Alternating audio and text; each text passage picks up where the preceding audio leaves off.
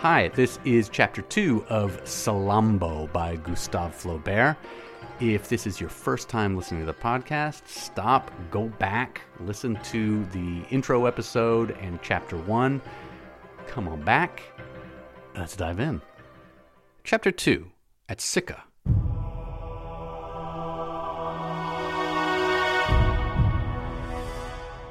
Two days afterwards, the mercenaries left Carthage.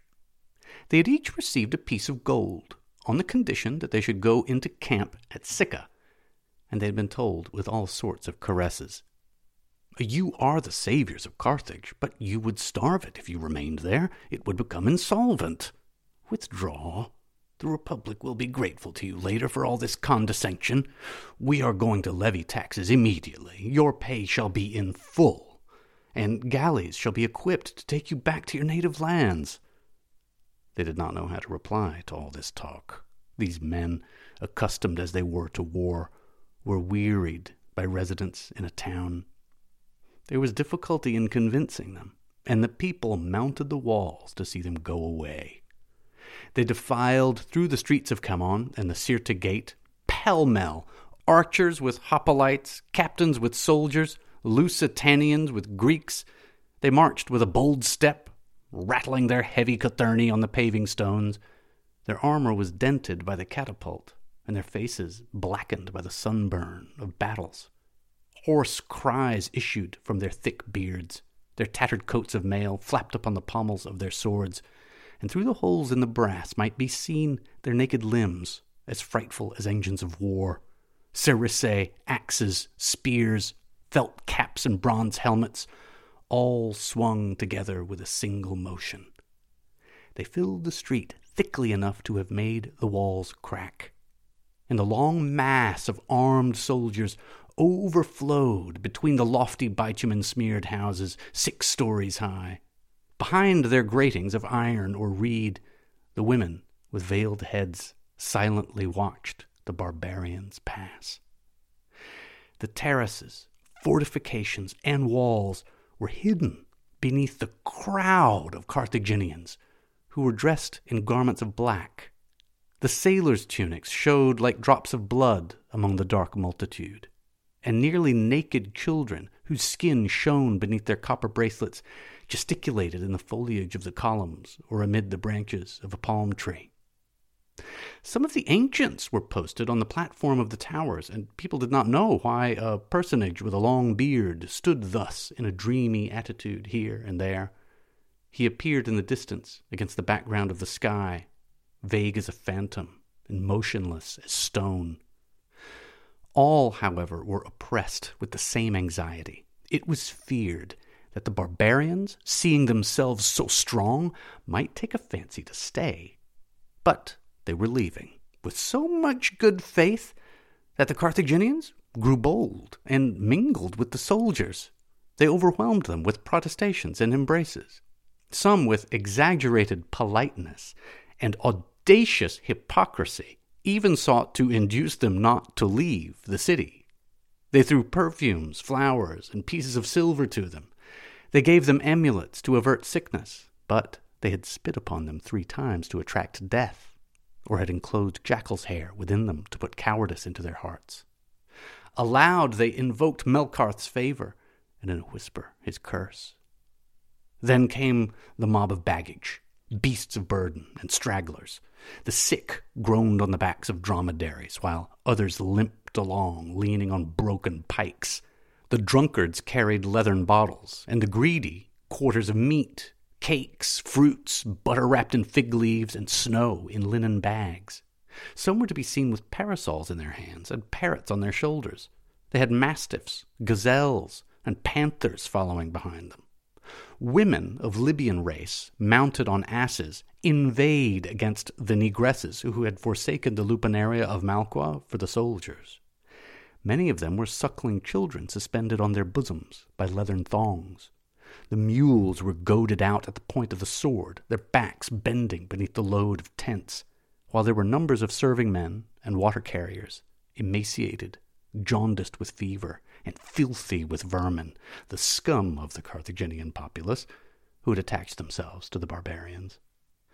When they had passed, the gates were shut behind them, but the people did not descend from the walls. The army soon spread over the breadth of the isthmus. It parted into unequal masses. Then the lances appeared, like tall blades of grass, and finally all was lost in a train of dust. Those of the soldiers who looked back towards Carthage could now see only its long walls with their vacant battlements cut out against the edge of the sky. Then the barbarians heard a great shout. They thought that some from among them, for they did not know their own number, had remained in the town and were amusing themselves by pillaging a temple, and they laughed a great deal at the idea of this, and then continued their journey. They were rejoiced to find themselves, as in former days, marching all together in the open country, and some of the Greeks sang the old song of the Mamertines. With my lance and sword I plow and reap, I am master of the house. The disarmed man falls at my feet and calls me lord and great king. They shouted, they leaped. The merriest began to tell stories. The time of their miseries was past. As they arrived at Tunis, some of them remarked that a troop of Balearic slingers was missing. They were doubtless not far off, and no further heed was paid to them. Some went to lodge in the houses, others camped at the foot of the walls, and the townspeople came out to chat with the soldiers. During the whole night, fires were seen burning on the horizon in the direction of Carthage. The light stretched like giant torches across the motionless lake. No one in the army could tell what festival was being celebrated. On the following day, the barbarians passed through a region that was covered with cultivation. The domains of the patricians succeeded one another along the border of the route. Channels of water flowed through woods of palm. There were long green lines of olive trees. Rose-colored vapors floated in the gorges of the hills, while blue mountains reared themselves behind. A warm wind was blowing. Chameleons were crawling on the broad leaves of the cactus. The barbarians slackened their speed. They marched on in isolated detachments, or lagged behind one another at long intervals. They ate grapes along the margins of the vines. They lay on the grass and gazed with stupefaction upon the large, artificially twisted horns of the oxen, the sheep clothed with skins to protect their wool, the furrows crossing one another so as to form lozenges, and the plowshares like ship's anchors, with the pomegranate trees that were watered with silphium. Such wealth of the soil and such inventions of wisdom dazzled them. In the evening they stretched themselves on the tents without unfolding them, and thought with regret of Hamilcar's feast as they fell asleep with their faces towards the stars.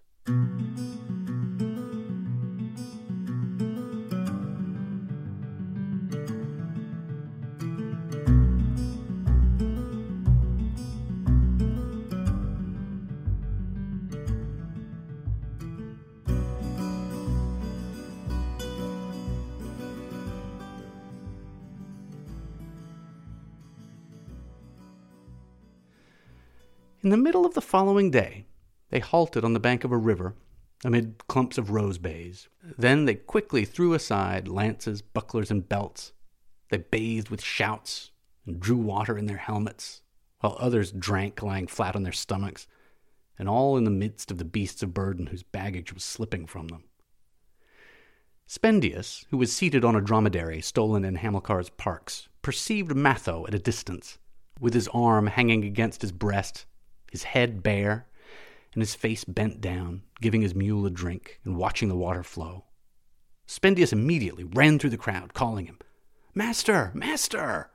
Matho gave him but scant thanks for his blessings, but Spendius paid no heed to this, and began to march behind him, from time to time turning restless glances in the direction of Carthage. He was the son of a Greek rhetor and a Campanian prostitute.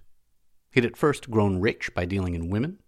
Then, ruined by a shipwreck, he had made war against the Romans with the herdsmen of Samnium. He had been taken and had escaped.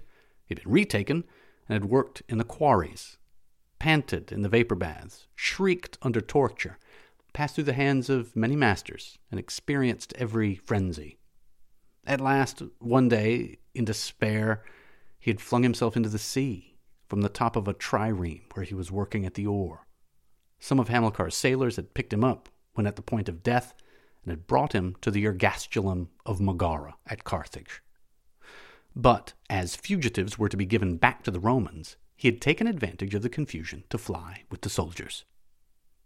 During the whole of the march he remained near Matho. He brought him food, assisted him to dismount, and spread a carpet in the evening beneath his head. Matho at last was touched by these attentions, and by degrees unlocked his lips. He had been born in the Gulf of Syrtis. His father had taken him on a pilgrimage to the temple of Ammon. Then he had hunted elephants in the forests of the Garamantes. Afterwards he had entered the service of Carthage. He had been appointed tetrarch at the capture of Drepanum. The Republic owed him 4 horses, 23 medemni of wheat, and a winter's pay. He feared the gods and wished to die in his native land. Spendius spoke to him of his travels and of the people and temples that he had visited. He knew many things. He could make sandals, boar spears, and nets. He could tame wild beasts and could cook fish. Sometimes he would interrupt himself and utter a hoarse cry from the depths of his throat. Matho's mule would quicken his pace, and others would hasten after them, and then Spendius would begin again, though still torn with agony. This subsided at last on the evening of the 4th day. They were marching side by side to the right of the army on the side of a hill. Below them stretched the plain, lost in the vapors of the night. The lines of soldiers also were defiling below, making undulations in the shade. From time to time these passed over eminences lit up by the moon. Then stars would tremble on the points of the pikes, the helmets would glimmer for an instant, all would disappear, and others would come on, continually. Startled flocks bleated in the distance, and something of infinite sweetness seemed to sink upon the earth. Spendius, with his head thrown back and his eyes half closed, inhaled the freshness of the wind with great sighs. He spread out his arms, moving his fingers that he might the better feel the cares that streamed over his body. Hopes of vengeance came back to him and transported him. He pressed his hand upon his mouth to check his sobs, and half swooning with intoxication, let go the halter of his dromedary, which was proceeding with long, regular steps. Matho had relapsed into his former melancholy. His legs hung down to the ground, and the grass made a continuous rustling as it beat against his cothurni. The journey, however, spread itself out without ever coming to an end. At the extremity of a plain, they would always reach a round-shaped plateau, and then they would descend again into a valley, and the mountains which seemed to block up the horizon would, in proportion as they were approached, glide, as it were, from their positions. From time to time, a river would appear amid the verdure of tamarisks, to lose itself at the turning of the hills. Sometimes a huge rock would tower aloft like the prow of a vessel or the pedestal of some vanished colossus. At regular intervals they met with little quadrangular temples, which served as stations for the pilgrims who repaired to Sicca. They were closed like tombs. The Libyans struck great blows upon the doors to have them opened, but no one inside responded. Then the cultivation became more rare. They suddenly entered upon belts of sand, bristling with thorny thickets. Flocks of sheep were browsing among the stones. A woman with a blue fleece about her waist was watching them. She fled screaming when she saw the soldiers' pikes among the rocks.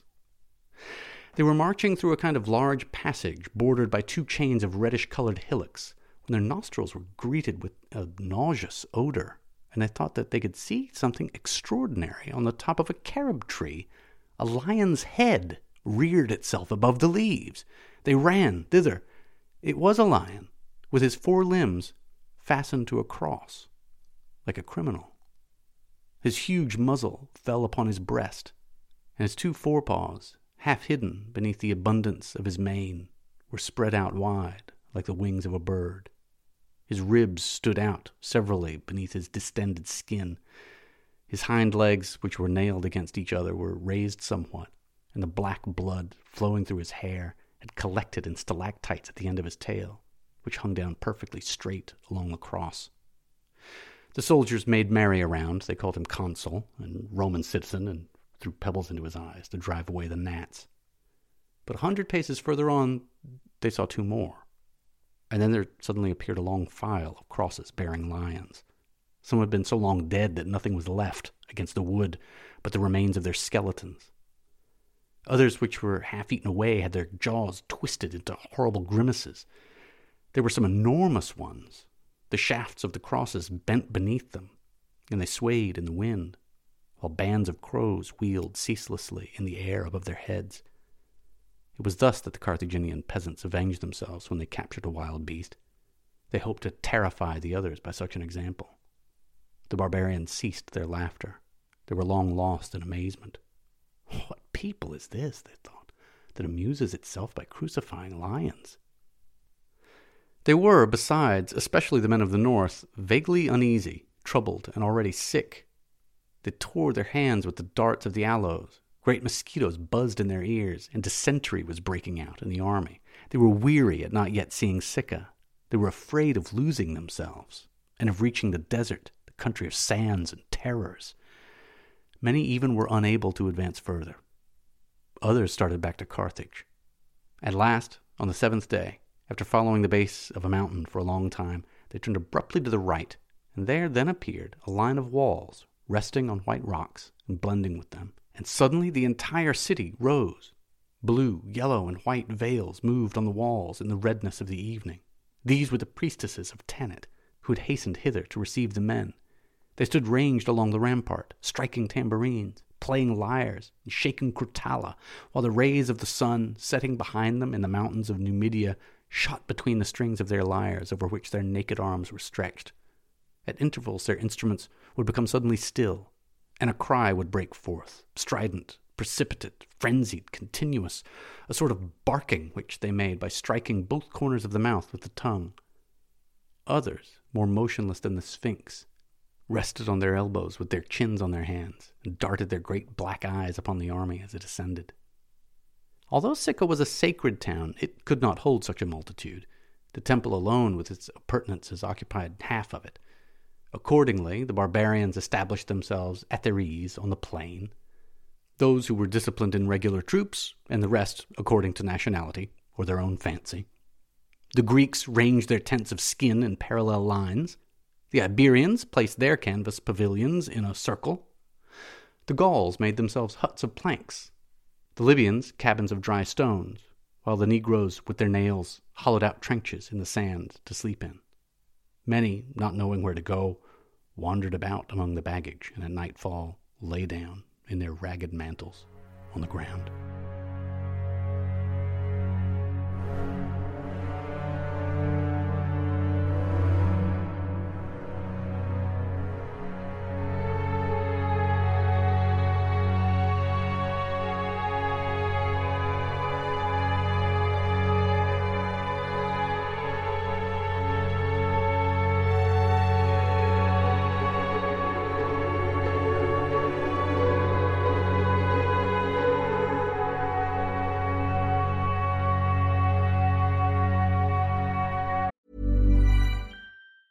There's never been a faster or easier way to start your weight loss journey than with PlushCare. PlushCare accepts most insurance plans and gives you online access to board-certified physicians who can prescribe FDA-approved weight loss medications like Wegovy and Zepbound for those who qualify. Take charge of your health and speak with a board-certified physician about a weight loss plan that's right for you. Get started today at plushcare.com/weight loss. That's plushcare.com/weight loss. plushcare.com/weight loss. Without the ones like you, who work tirelessly to keep things running, everything would suddenly stop. Hospitals, factories, schools, and power plants, they all depend on you. No matter the weather, emergency, or time of day, you're the ones who get it done. At Grainger, we're here for you with professional-grade industrial supplies. Count on real-time product availability and fast delivery. Call, click Grainger.com, or just stop by. Grainger, for the ones who get it done.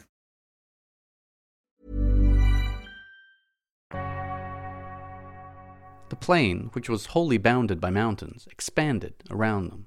Here and there a palm tree leaned over a sand hill, and pines and oaks flecked the sides of precipices. Sometimes the rain of a storm would hang from the sky like a long scarf, while the country everywhere was still covered with azure and serenity. Then a warm wind would drive before it tornadoes of dust, and a stream would descend in cascades from the heights of Sicca, where, with its roofing of gold on its columns of brass, rose the temple of the Carthaginian Venus, the mistress of the land. She seemed to fill it with her soul. In such convulsions of the soil, such alternations of temperature, and such plays of light, would she manifest the extravagance of her might with the beauty of her eternal smile. The mountains at their summits were crescent-shaped.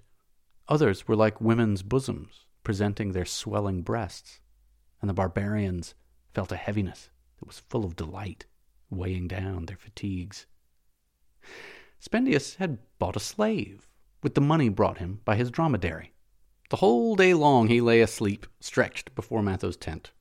Often he would awake, thinking in his dreams that he heard the whistling of the thongs. With a smile he would pass his hands over the scars on his legs at the place where the fetters had long been worn, and then he would fall asleep again.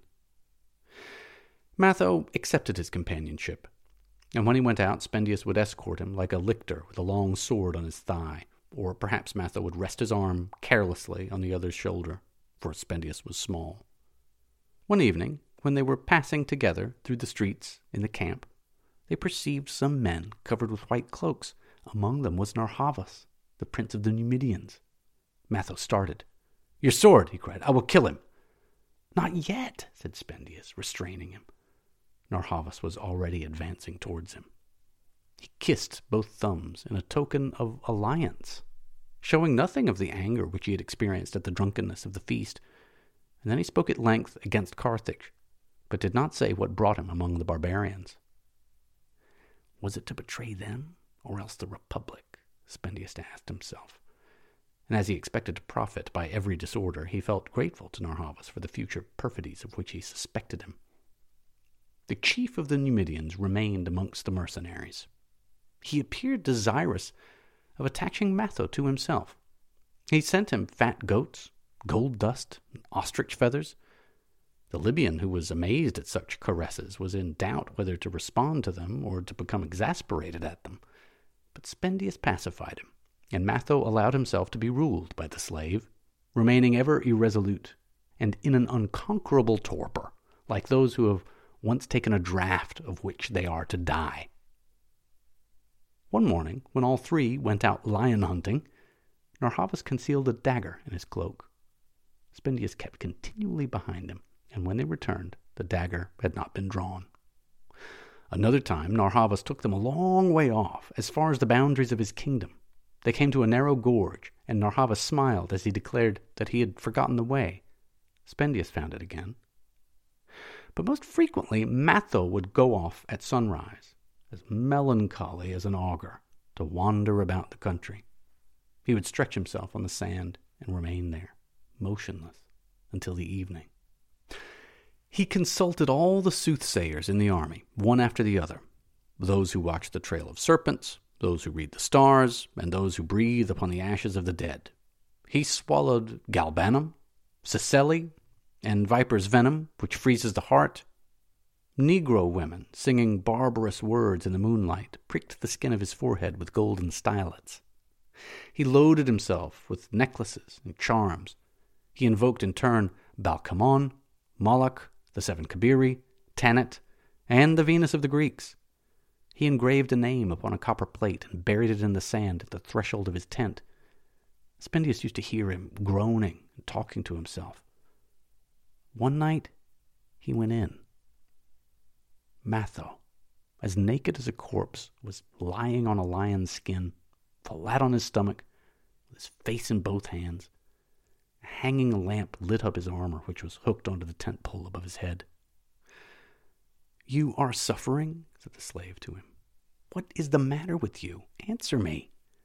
And he shook him by the shoulder, calling him several times, "Master! Master!" At last, Matho lifted large, troubled eyes towards him.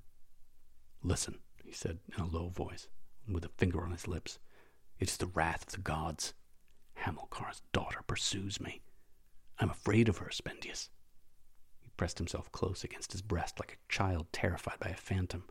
"Speak to me. I'm sick. I want to get well. I've tried everything. But you, You perhaps know some stronger gods or some resistless invocation." "For what purpose?" asked Spendius. Striking his head with both fists, he replied, "To rid me of her." Then, speaking to himself with long pauses, he said, "I am no doubt the victim of some holocaust which she has promised to the gods.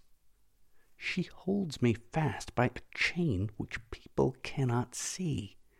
If I walk, it is she that is advancing. When I stop, she is resting. Her eyes burn me. I hear her voice. She encompasses me. She penetrates me. It seems to me that she has become my soul. And yet between us there are, as it were, the invisible billows of a boundless ocean. She is far away and quite inaccessible, and the splendor of her beauty forms a cloud of light around her, and at times I think that I have never seen her, that she does not exist, and that it is all a dream." Matho wept thus in the darkness. The barbarians were sleeping. Spendius, as he looked at him, recalled the young men who once used to entreat him with golden cases in their hands when he led his herd of courtesans through the towns. A feeling of pity moved him, and he said, "Be strong, my master, summon your will, and beseech the gods no more, for they turn not aside at the cries of men, weeping like a coward. And you are not humiliated that a woman can cause you so much suffering." "My child," said Matho, "do you think that I am moved by their faces and songs? We kept them at Drepanum to sweep out our stables. I have embraced them amid assaults, beneath falling ceilings, and while the catapult was still vibrating. But she, Spendius, she—" The slave interrupted him. "If she were not Hanno's daughter—" "No," cried Matho. "She has nothing in common with the daughters of other men. Have you seen her great eyes beneath her great eyebrows, like suns beneath triumphal arches? Think, when she appeared, all the torches grew pale. Her naked breast shone here and there through the diamonds of her necklace. Behind her you perceived, as it were, the odor of a temple, and her whole being emitted something that was sweeter than wine and more terrible than death. She walked, however, and then she stopped." He remained gaping, with his head cast down and his eyeballs fixed. "But I want her. I need her. I'm dying for her. I'm transported with frenzied joy at the thought of clasping her in my arms, and yet I hate her, Spendius. I should like to beat her. What is to be done? I have a mind to sell myself and become her slave. You have been that. You were able to get sight of her. Speak to me of her. Every night she ascends to the terrace of her palace, does she not? The stones must quiver beneath her sandals, and the stars bend down to see her." He fell back in a perfect frenzy, with a rattling in his throat like a wounded bull. And then Matho sang. "He pursued into the forest the female monster, whose tail undulated over the dead leaves like a silver brook." And with lingering tones he imitated Salambo's voice, while his outspread hands were held like two light hands on the strings of a lyre. To all the consolations offered by Spendius he repeated the same words. Their nights were spent in these wailings and exhortations. Matho sought to drown his thoughts in wine. After his fits of drunkenness he was more melancholy still. He tried to divert himself at Hucklebones, and lost the gold plates of his necklace, one by one. He had himself taken to the servants of the goddess, but he came down the hill sobbing like one returning from a funeral. Spendius, on the contrary, became more bold and gay. He was to be seen in the leafy taverns, discoursing in the midst of the soldiers. He mended old cuirasses. He juggled with daggers. He went and gathered herbs in the field for the sick. He was facetious, dexterous, full of invention and talk. The barbarians grew accustomed to his services, and he came to be loved by them. However, they were awaiting an ambassador from Carthage to bring them mules laden with baskets of gold, and ever beginning the same calculation over again, they would trace figures with their fingers in the sand. Everyone was arranging his life beforehand. They would have concubines, slaves, lands. Others intended to bury their treasure or risk it on a vessel, but their tempers were provoked by want of employment. There were constant disputes between horse soldiers and foot soldiers, barbarians and Greeks, while there was a never-ending din of shrill female voices. Every day men came flocking in, nearly naked and with grass on their heads to protect them from the sun. They were the debtors of the rich Carthaginians, and had been forced to till the lands of the latter, but had escaped. Libyans came pouring in with peasants ruined by the taxes, outlaws, and malefactors. Then the horde of traders, all the dealers in wine and oil, who were furious at not being paid, laid the blame upon the Republic. Spendius declaimed against it.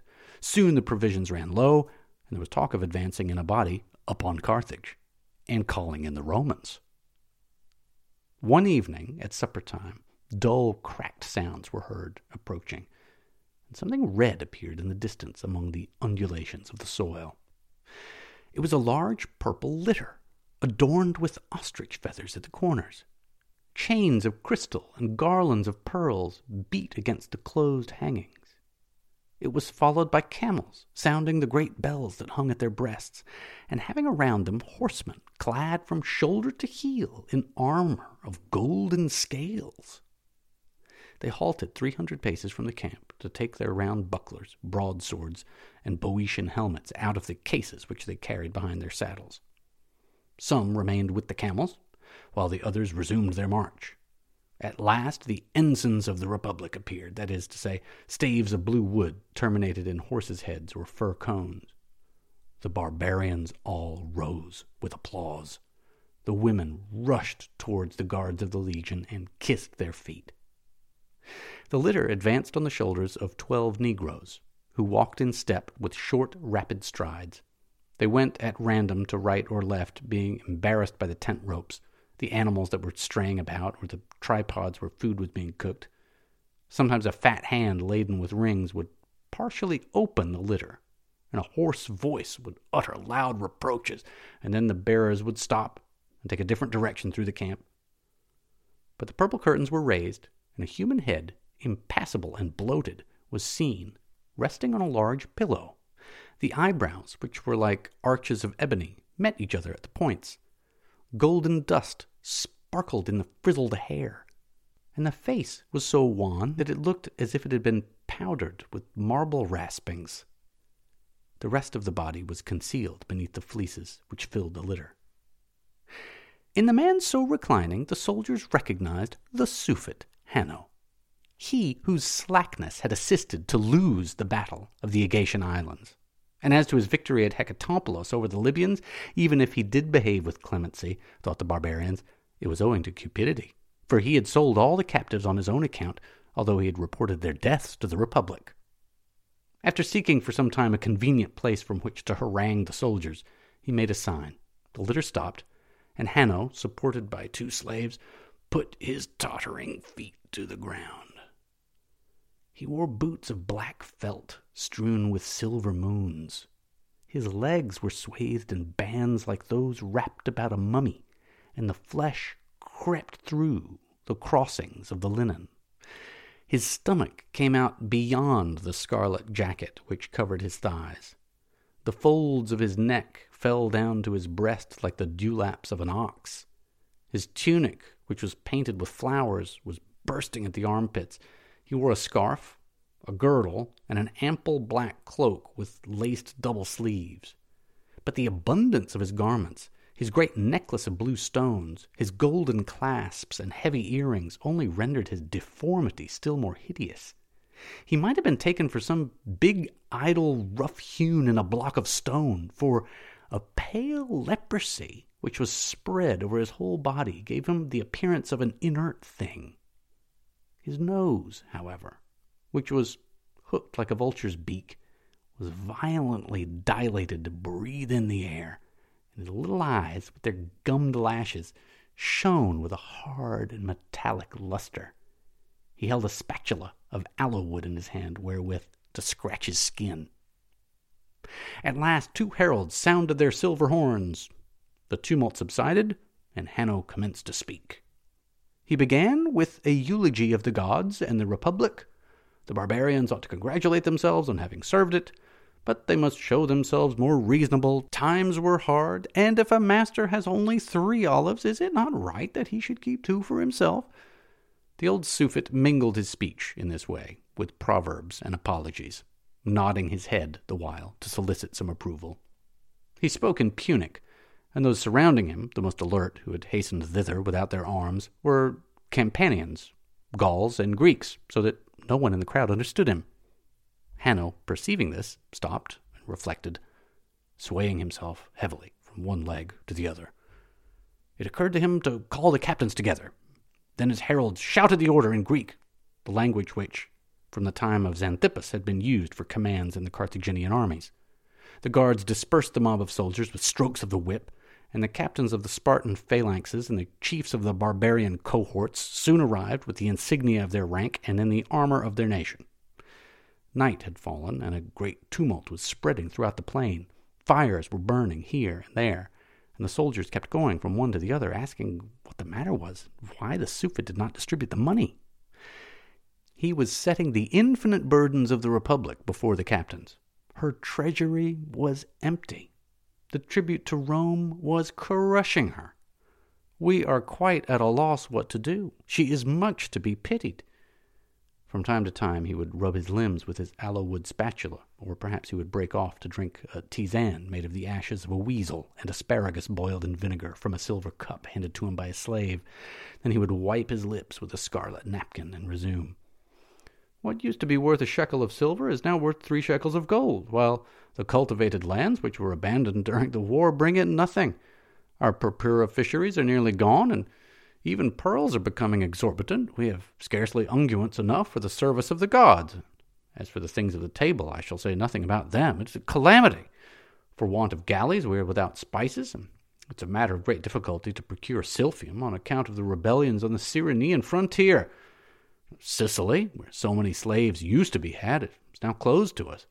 Only yesterday I gave more money for a bather and 4 scullions than I used at one time to give for a pair of elephants.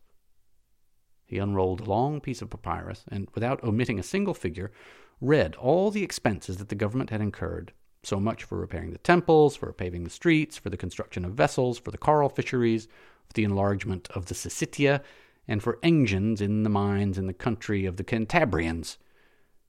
But the captains understood Punic as little as the soldiers, although the mercenaries saluted one another in that language.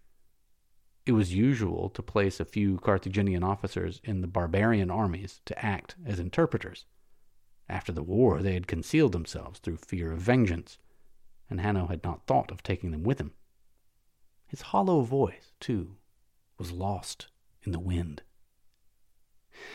The Greeks, girthed in their iron waist belts, strained their ears as they strove to guess at his words, while the mountaineers, covered with furs like bears, looked at him with distrust, or yawned as they leaned on their brass-nailed clubs. The heedless Gauls sneered as they shook their lofty heads of hair, and the men of the desert listened, motionless, cowled in their garments of gray wool. Others kept coming up behind. The guards, crushed by the mob, staggered on their horses. The Negroes held out burning fir branches at arm's length, and the big Carthaginian, mounted on a grassy hillock, continued his harangue. The barbarians, however, were growing impatient. Murmuring arose, and everyone apostrophized him. Hanno gesticulated with his spatula, and those who wished the others to be quiet shouted still more loudly, thereby adding to the din. Suddenly, a man of mean appearance bounded to Hanno's feet, snatched up a herald's trumpet, blew it, and Spendius, for it was he, announced that he was going to say something of importance. At this declaration, which was rapidly uttered in 5 different languages, Greek, Latin, Gallic, Libyan, and Balearic, the captains, half laughing and half surprised, replied, "Speak, speak!" Spendius hesitated. He trembled. At last, addressing the Libyans, who were the most numerous, he said to them, "You have all heard this man's horrible threats." Hanno made no exclamation. Therefore, he did not understand Libyan. And to carry on the experiment, Spendius repeated the same phrase in the other barbarian dialects. They looked at one another in astonishment, and then, as by a tacit agreement, and believing perhaps that they had understood, they bent their heads in token of assent. Then Spendius began in vehement tones. He said first that all the gods of the other nations were but dreams beside the gods of Carthage. He called you cowards, thieves, liars, dogs, and the sons of dogs. But for you, he said this, the Republic would not be forced to pay excessive tribute to the Romans. And through your excesses you have drained it of perfumes, aromatics, slaves, and silphium. For you are in league with the nomads on the Cyrenian frontier. But the guilty shall be punished. And he read the enumeration of their torments. They shall be made to work at the paving of the streets, at the equipment of the vessels, at the adornment of the Syssitia, while the rest shall be sent to scrape the earth in the mines in the country of the Cantabrians. Spendius repeated the same statements to the Gauls, Greeks, Campanians, and Balearians. The mercenaries, recognizing several of the proper names which had met their ears, were convinced that he was accurately reporting the Suffet speech. A few cried out to him, "Oh, you lie!" but their voices were drowned in the tumult of the rest. Spendius added, "Have you not seen that he has left a reserve of his horse soldiers outside the camp? At a given signal they will hasten hither to slay you all." The barbarians turned in that direction, and as the crowd was then scattering, there appeared in the midst of them, and advancing with the slowness of a phantom, a human being, bent, lean, entirely naked, and covered down to his flanks with long hair, bristling with dried leaves, dust, and thorns. About his loins and his knees he had wisps of straw and linen rags. His soft and earthy skin hung on his emaciated limbs like tatters on dried boughs. His hands trembled with a continuous quivering, and as he walked, he leaned on a staff of olive wood.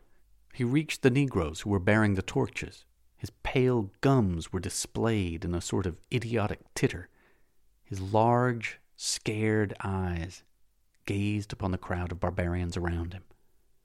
But uttering a cry of terror, he threw himself behind them, shielding himself with their bodies. There they are, he stammered out, pointing to the Suffet's guards, who were motionless in their glittering armor. Their horses, dazzled by the light of the torches which crackled in the darkness, were pawing the ground. The human spectre struggled and howled. "They have killed them!" At these words, which were screamed in Balearic, some Balearians came up and recognized him. Without answering them, he repeated, "Yes, all killed, all, crushed like grapes, the fine young men, the slingers, my companions and yours." They gave him wine to drink, and he wept. Then he launched forth into speech. Spendius could scarcely repress his joy as he explained the horrors related by Zarxax to the Greeks and Libyans. He could not believe them, so appropriately did they come in. The Balearians grew pale as they learned how their companions had perished. It was a troop of 300 slingers who had disembarked the evening before and had on that day slept too late. When they reached the square of Camon, the barbarians were gone, and they found themselves defenseless, their clay bullets having been put on the camels with the rest of the baggage. They were allowed to advance into the street of Satheb as far as the brass-sheathed oaken gate. Then the people, with a single impulse, had sprung upon them.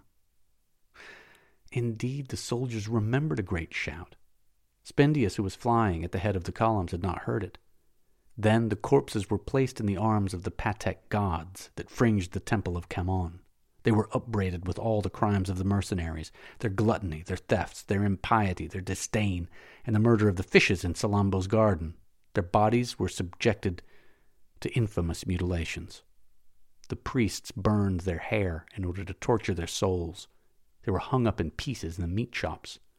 Some even buried their teeth in them. And in the evening, funeral pyres were kindled at the crossways to finish them.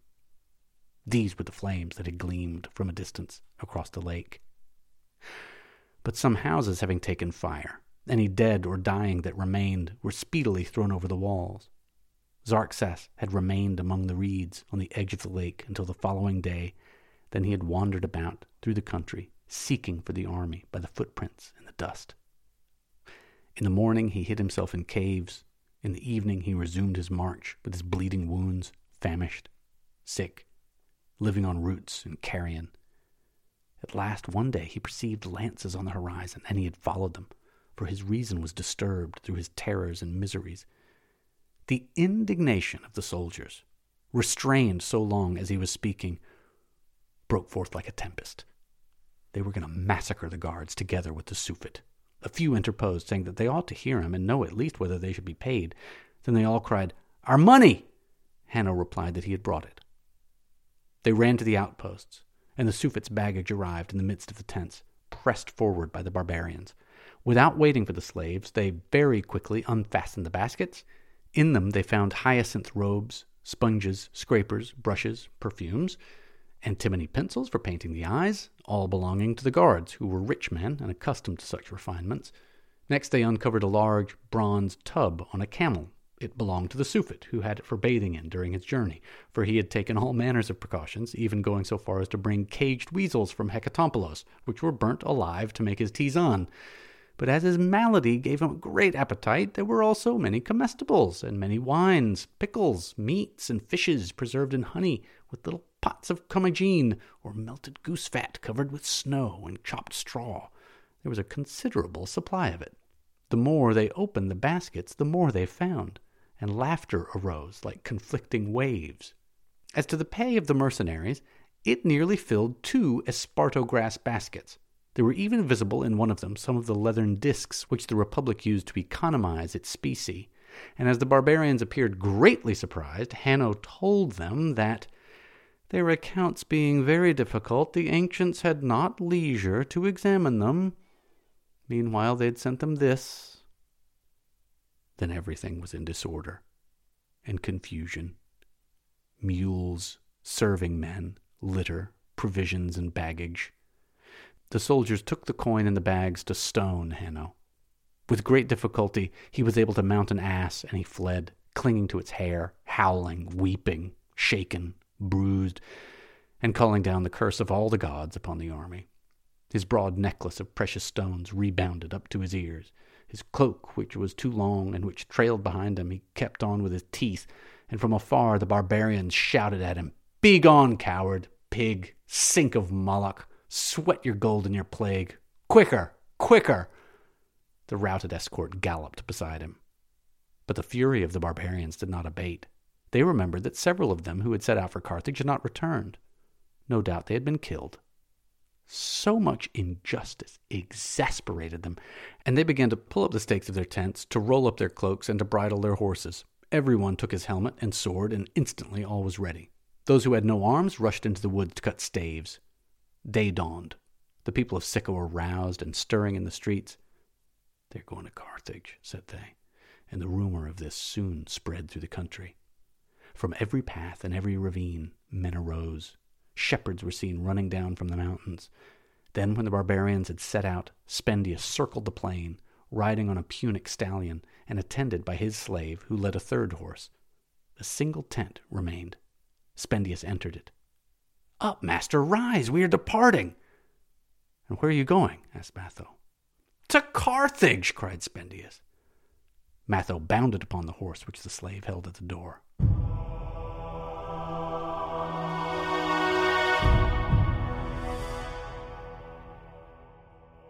That was Chapter 2 of Salammbô by Gustave Flaubert. Thank you so much for listening. The next chapter will be coming soon. In fact, depending on when you listen to this, it may already be there as the next episode in your feed. If you subscribe to this podcast using the subscribe button on whatever app or webpage you're using right now, you'll get each episode delivered to you as soon as it's available. And if you like this enough to make it all the way to the end of Chapter 2, please give it a review on that app or webpage. It'll help other people find it. Thanks again for listening, and see you in Chapter 3.